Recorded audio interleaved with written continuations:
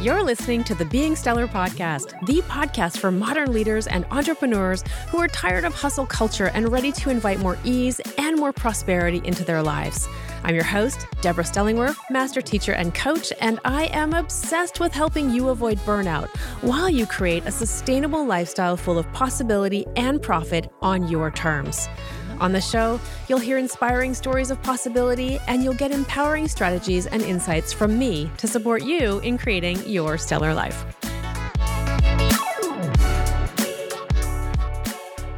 Hello, stellar friends, and welcome back to the show. Today, we are going to do a reality check. Let's jump right in. Today, we are going to do a reality check. Actually, that's not entirely accurate. What we're going to do is we're going to check in on what we mean when we ask the question, how realistic is that? Have you ever asked the question, or maybe been asked the question, when you've expressed a desire, a dream, or even an out-of-the-box idea? Has anyone ever said to you, or maybe you've said it to yourself, how realistic is that? The other day, I was on a call with a client and she had just shared with me her dream, a dream that she had never expressed to anyone before. And she was glowing with possibility and probably some relief at having spoken it out loud and finding out that the bottom didn't drop out and that she didn't get struck by lightning for having this desire and for speaking it out loud. And she was just glowing with the possibility and the hope of it all. And then in a split second, she took that all away from herself by asking the question, but how realistic is that? And honestly, I see this happen so often. It's happened to me. I've done it to myself. I've had family members or colleagues or friends do the same thing. And I've done it to other people. I know I have. I think back when I was a teacher and I was the supervising teacher for the student council, and we had a wonderful president who was full of all kinds of creative ideas that were wildly unrealistic. In terms of the time frame it would take, in terms of resources and budget and all of those things. But she had great ideas. And if I had known then what I know now, I would have engaged with her ideas quite differently. Whereas I know there's times when I probably said to her, that's not very realistic. And if you're listening, I'm sorry. Fortunately, she had a great, strong spirit, and she went on to continue to be wildly artistic, and it didn't bother her. I didn't damage her in any way that I know of, because she's doing quite well. But I think about that now, and I think about it often, that idea of like, how realistic is that? And I see when people ask themselves that, how they shut themselves down, as this client did. And so it got me really thinking about, wow, how often we do that. And I wanted to do today's episode talking about reality and talking about our ideas about reality and how we so often police ourselves with this reality question. How realistic is that when we come up with an idea that's outside of our current experience of reality? So this client had an idea of what she wanted to do with her life that was outside of her current reality. So it didn't seem realistic to her. And yet, when I pushed back and I asked her to go do a reality check on how possible that thing would be for her without putting the limitations on, she actually discovered there was a lot more available for her than she realized. And there's the thing. I'm a fan of answering those kind of questions, those rhetorical questions that people put out there and then we just kind of drop them. And they're intended to be more of a statement like, well, how realistic is that? In other words, I'm not asking you to answer that question. I just want to point out that it's not realistic. Really, that's what people are saying often when they say the question, how realistic is that? It's a rhetorical question. Those ones that people say, but they don't really want an answer because they're implying the answer in their statement and in their tone. And often, how realistic is that is used in that way. That it's not about engaging in actual conversation. And I love guiding my clients into that place of like, okay, let's answer that question. Let's find out, how realistic is it?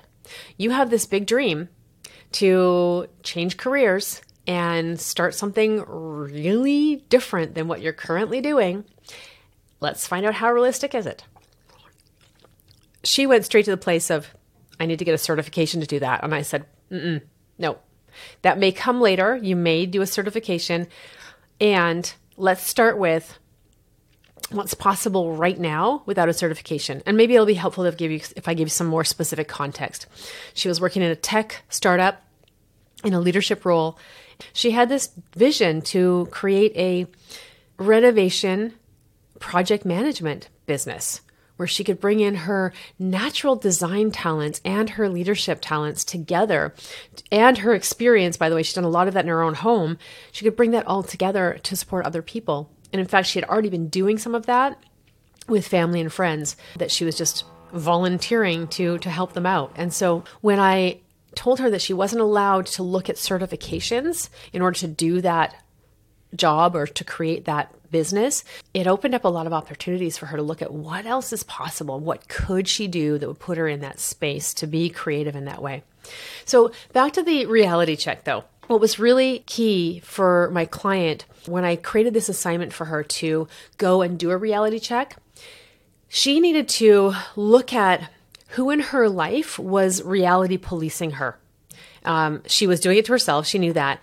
And she also realized that her husband, unwittingly and well-meaningly, was reality policing her too, because he had fears about her going rogue and quitting her job and making it hard for them to pay their mortgage. And so we realized that she was going to have to create an agreement with him about giving her space to explore this and letting him know that she wasn't going to up and quit her job until she had something solid to go to if she decided that's what she wanted to do. And in the conversation with him where she let him know that when he asked questions like, how realistic is that? It didn't actually help her because she was already asking that question and it actually kind of shut her down. So she requested that he don't ask things like that he just give her a little bit of time to explore it, and that she was giving him her word, making an agreement with him that she wouldn't do anything drastic without having a conversation with him. Well, she wouldn't do anything drastic, period, but any changes there was going to be a conversation. And that reassured him enough that he stopped reality policing her for long enough to actually come up with some really great ideas that supported her in her assignment that I gave her to explore how realistic is that. He had some ideas about places that she could actually work and jobs that existed in that space that I didn't know about, that she didn't know about, that he hadn't thought about when he was just in the how realistic is that mode. When he calmed his fears about that, when she was able to calm his fears and have that conversation, it opened up even for him. He saw things he didn't see before that were now suddenly much more realistic. It was really, really cool. And I wanted to share this with you because I think so many of us do that to ourselves and to others. We reality police them. I remember when I was 15 years old and my mom was always asking me, what are you going to do when you grow up? What are you going to be? What are you going to do? What are you going to be? Like I had to make a decision about what was going to happen after high school.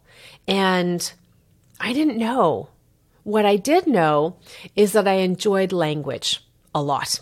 I love words and I loved English class. And I thought, well, what do you do with that except for be a writer? And so I said, well, I don't know. I kind of like writing. And she didn't exactly use the words, how realistic is that? But she used a close proximity when she said, how can you make a living at that?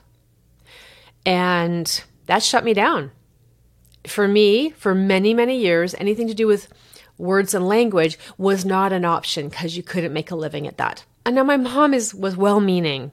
I don't blame her for that. That's how my brain interpreted what she said. And it shut down the possibility of anything coming out of my love of language. When I began later to open up to possibilities, and now I'm writing a book now, all these many, many years later when I'm very far away from being 15. I used to think I was going to write a romance novel, and I just wasn't inspired to do that. I'm realizing that my purpose in life was actually to write something more along the personal growth lines, which I will talk more about that later. It's hugely ironic that I'm writing a book on personal development, but it's coming soon. Spoiler alert. Anyways, so for a long time, I thought I would write some other kind of novel, and I realized I don't really want to.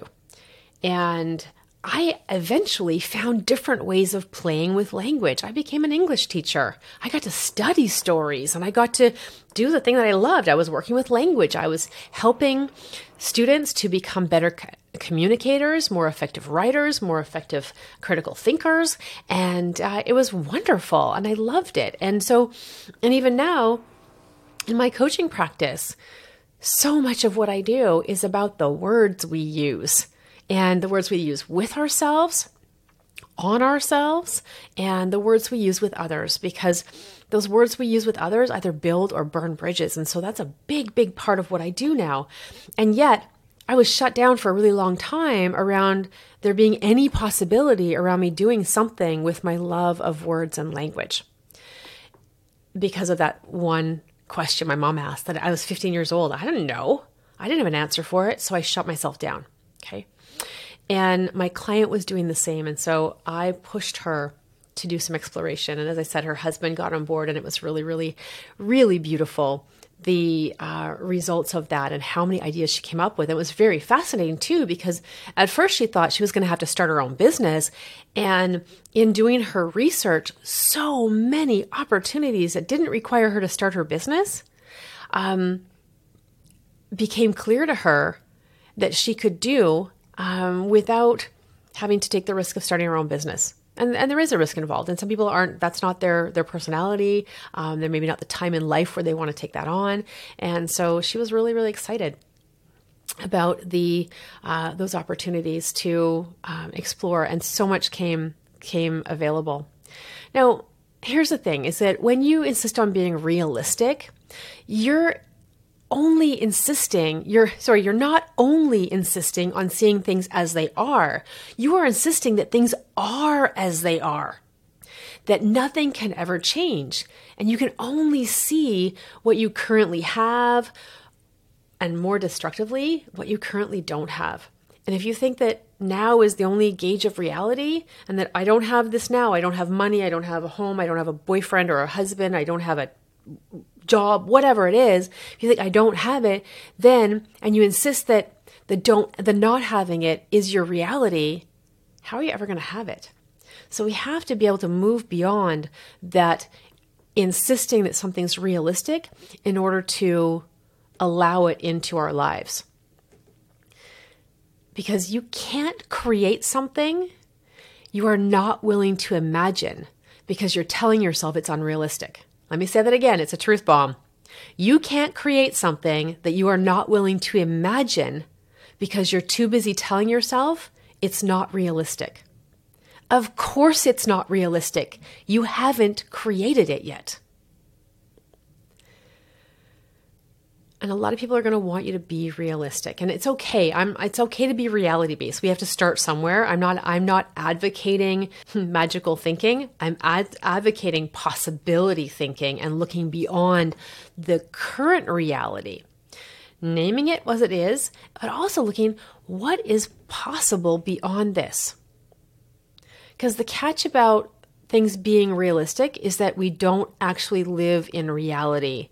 We live in an interpretation of reality. Our interpretation, which is colored by our experience, it's colored by the views of other people who are close to us.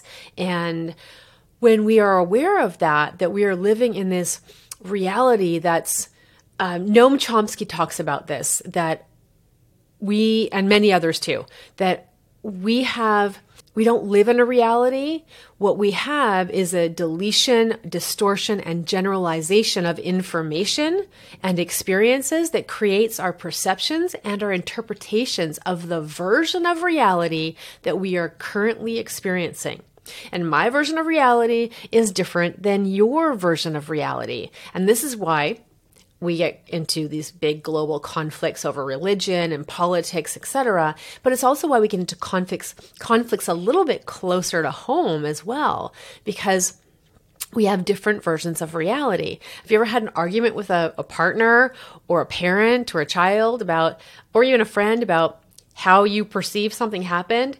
I mean, think about it have you ever read those reports in psychology classes that talks about how eyewitness accounts of the same event can be so radically different because they're colored by our own experiences, and that we each create a perception of what happened. So this is so important to keep in mind when you ask yourself, how realistic is that? Because, it's not. We're making it up. And, I love it. There's a long list of inventions that we can look to that didn't seem realistic when they were first imagined. Here's one I'm holding up for those of you who are listening to this and not watching it. I am holding up my iPhone. And for those of you who are watching, you'll see this super cute picture of my grandson right on the front of it. Isn't he adorable? And, my iPhone is an example. Your iPhone, the 7.26 billion other people on the planet who have iPhones at this moment, that's 91% of the population, over 91% actually, have it. So that makes it pretty realistic. But the very first time that we know we can record the imagining of it was actually in Star Trek, in the 1966 show Star Trek, invented by Gene I always say his name wrong, Roddenberry. I'm a Trekkie, so you think I should know that better, but I don't. I'm terrible at pronouncing last names. So the inventions like the cell phone, there was the communicator, the handheld communication device in the Star Trek early shows. And that wasn't realistic at the time, but somebody imagined it. And so someone else was able to create it. In addition to the handheld communication device that we first saw in Star Trek in the 1960s, that is now our reality, there are so many other inventions that were first imagined in literature that have now become realistic. And I love to remind people of this because when we ask that question, how realistic is that? Let's remember this. The submarine was first imagined in Jules Verne's 20,000 Leagues Under the Sea. The helicopter was also imagined in a Verne book called Clipper of the Clouds. And the rocket was imagined in H.G. Wells' War of the Worlds. Some of you might have heard that radio show. And there was a whole story about how people tuned in and thought the world was actually being invaded by aliens because they didn't realize it was a radio show. Atomic power was also first imagined in literature by H.G. Wells before it became a reality. It goes on and on. The electronic arm was also imagined in a book by an author, Heinlein, and he created the electronic arm. The taser was created by somebody who was a fan of a series of books by a guy named Tom Swift, and he had all kinds of cool gadgets, and one of them was the Thomas A. Swift's electric rifle, which is what the taser is named after is the T for Thomas, A for A Swift, electric rifle. QuickTime was invented by the Apple scientist Steve Perlman in response to, he got inspired by that watching a Star Trek Next Generation episode, when there was characters who were listening to multiple tracks of music and video and everything all at the same time on their computer. A lot of different things that we can look to that at one point did not seem realistic. And I love this quote by Sigorsky. He says, "The point of sharing all these inventions with you is to remind you that if we were to wait for something to be realistic before we did it, there would never be any innovation. The possibility is in the play and in the creation of a new reality."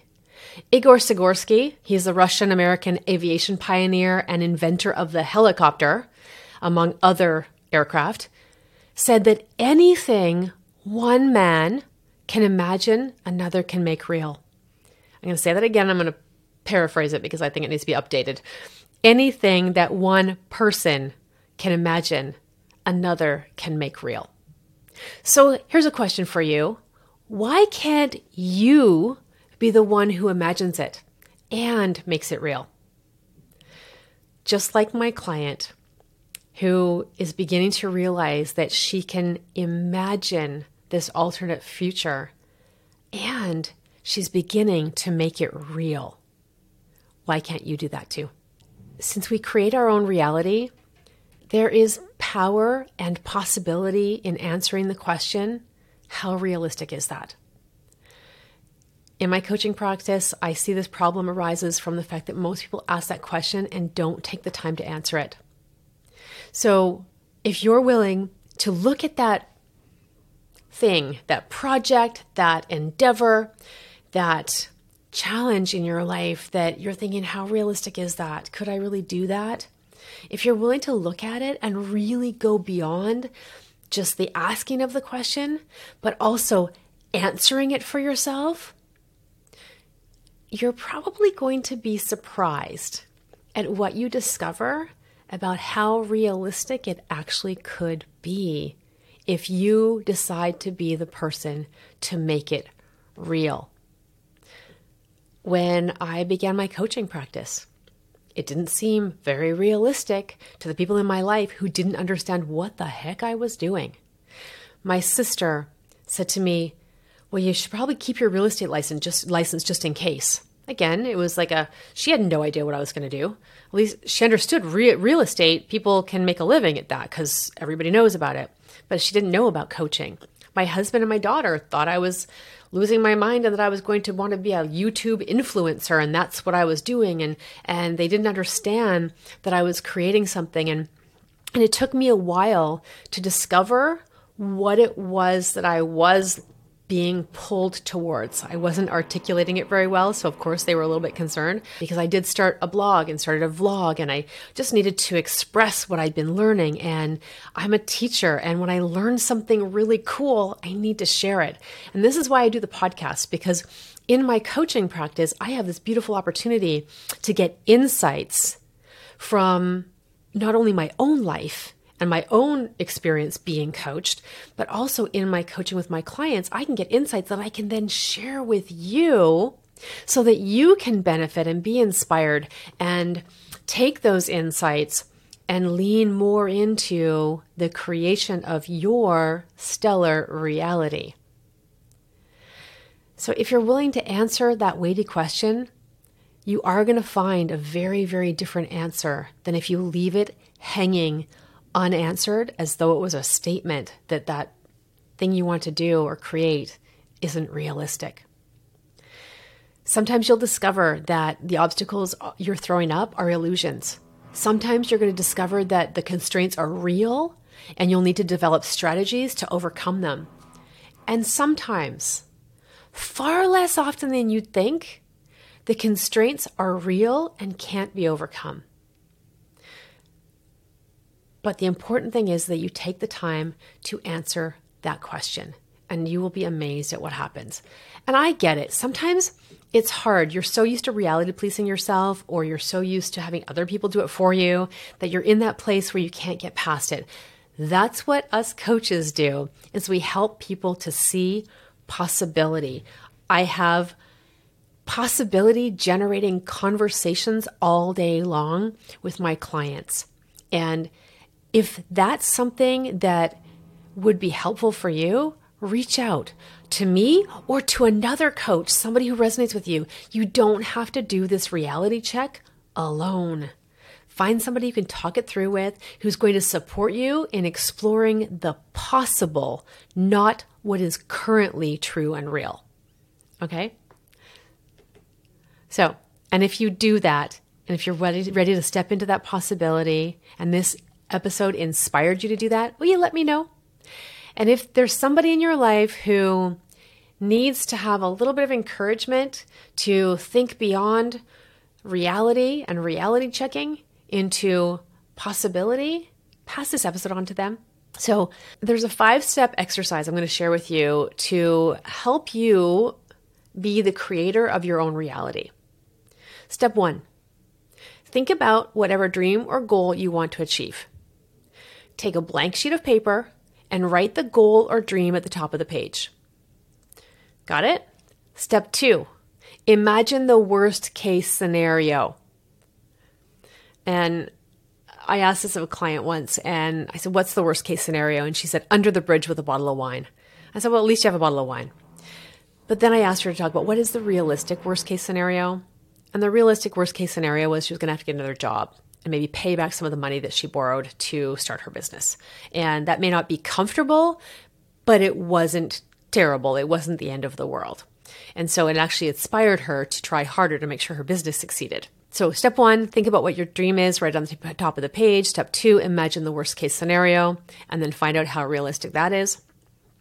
Step 3, make a list of limitations and constraints that are holding you back from taking action on that thing. And once you've made a list of all the things, it could be, my husband doesn't want me to, we don't have enough money, I don't have the education, I don't have the degree, I don't have the time, I'm not smart enough, I'm not young enough, I'm not beautiful enough, I'm not anything enough, right?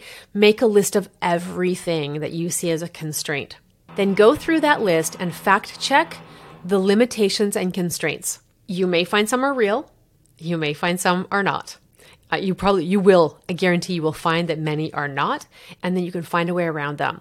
And so with each one, ask yourself, so if money were not a constraint, so let's say money's your constraint, if money were not a constraint, what would I do? And you may find ideas come up that you hadn't thought of before. So we want to remove each constraint and see what comes up, what you allow yourself for. Because if you're in the this can't be real mindset, then because of this constraint, then you're not going to see possibility. So each one, remove the constraint and then ask yourself what you would do if that wasn't a constraint. Now, it could be that it continues to be a constraint. You'll find that out by doing this exercise first. And then step 5, once you have fact-checked the limitations and constraints by removing each one and asking yourself what you would do if it weren't a constraint, then, and I would recommend you write this down, okay? Then you'll see all of the possibilities that you may not have seen before. That's only part of the work. And then the next step, once you've done that, is to actually get outside of yourself, get outside in the world and start asking other people what's possible, start interviewing, researching. And I always say the last thing you're going to research is what you need, the certification you might need, because you may find you don't need it. Because here's the thing about certifications. They're just something that somebody else made up. And so you can make it up. Those certifications weren't reality at some point. And somebody else has made them up to validate you, because we all know that everybody's looking for validations from other people. So they're clever that they made up those certifications. It doesn't mean they are required. Okay. So now there's certain things, obviously, you can't be a brain surgeon without doing the schooling and getting the certification. But there are a lot of jobs and business opportunities in the world today that you don't need the certification for. I had a client a couple of years ago who wanted to have her own online digital marketing company. And she did that work for another organization. Yet she felt she had to go get certified in order to create her own business. And we did some coaching around that. Ultimately, she still continued to go through the certification because she realized it wasn't about the validation anymore. It was actually some skills she wanted to learn. So that's different. If you're doing the certification because there's some actual skills like brain surgery or marketing that you need in order to really be able to do this job or business well, that's different than just doing somebody's online certification to get validation. I see that too often. I've had friends and clients do that, where they go off and they spend all this time and money on a certification, and then they research the possibilities of a career or a business in that field. Let's do it the other way around, because you might find that that certification doesn't serve you and you don't even want to do it. Okay, so that's it for today. There's your reality check. Until next time, keep being stellar.